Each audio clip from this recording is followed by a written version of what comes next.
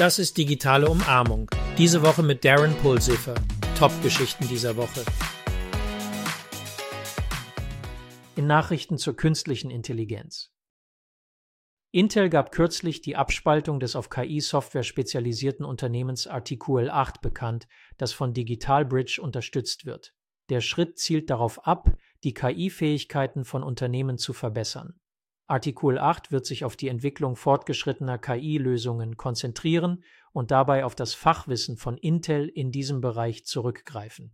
Dieser strategische Schritt unterstreicht Intels Engagement für die Weiterentwicklung von künstlicher Intelligenztechnologien für breitere Branchenanwendungen.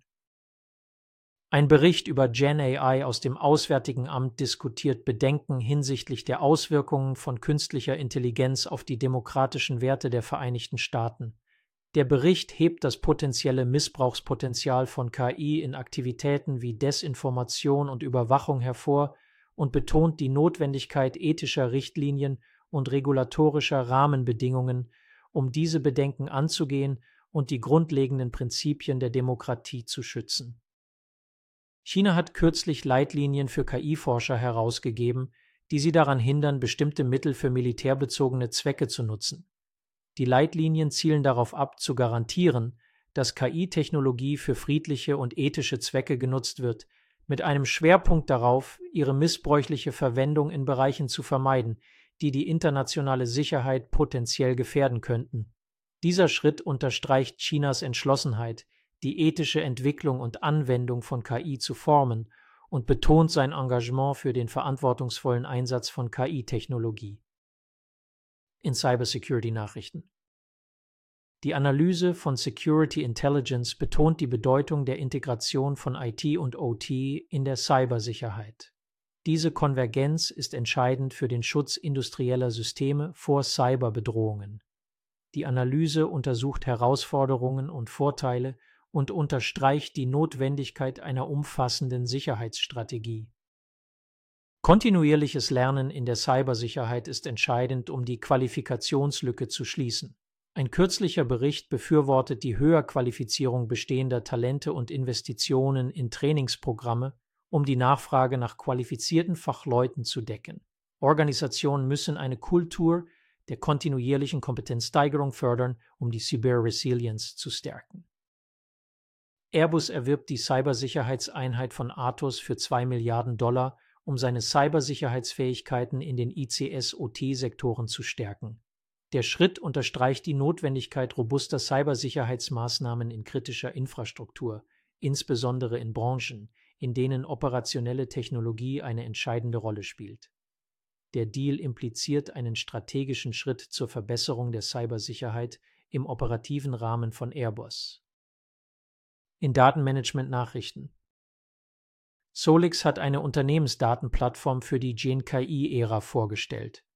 Sie zielt darauf ab, fortschrittliche Datenmanagement-Lösungen anzubieten, um den sich entwickelnden Bedürfnissen von KI-Technologien gerecht zu werden. Die Plattform von Solix konzentriert sich auf die Optimierung von Datenverarbeitungs- und Speicherfähigkeiten, um die Anforderungen von KI-gesteuerten Anwendungen und Analysen zu unterstützen.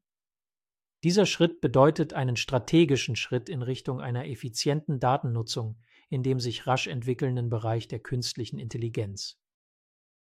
Microsoft und Oracle haben sich zusammengeschlossen, um die Kompatibilität zwischen ihren Datenbanken, dem Microsoft SQL Server und der Oracle Datenbank auf der Azure Cloud Plattform von Microsoft zu verbessern.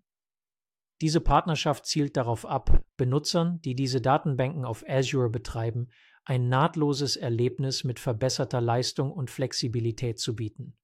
Die Zusammenarbeit zielt darauf ab, die sich entwickelnden Anforderungen an cloudbasierte Datenbanklösungen zu erfüllen und die Interoperabilität und Benutzerfreundlichkeit für Unternehmen zu unterstützen, die sowohl Microsoft als auch Oracle-Technologien auf Azure nutzen. Im Jahr 2024 erfahren Unternehmensdaten und KI-Technologien bedeutende Veränderungen.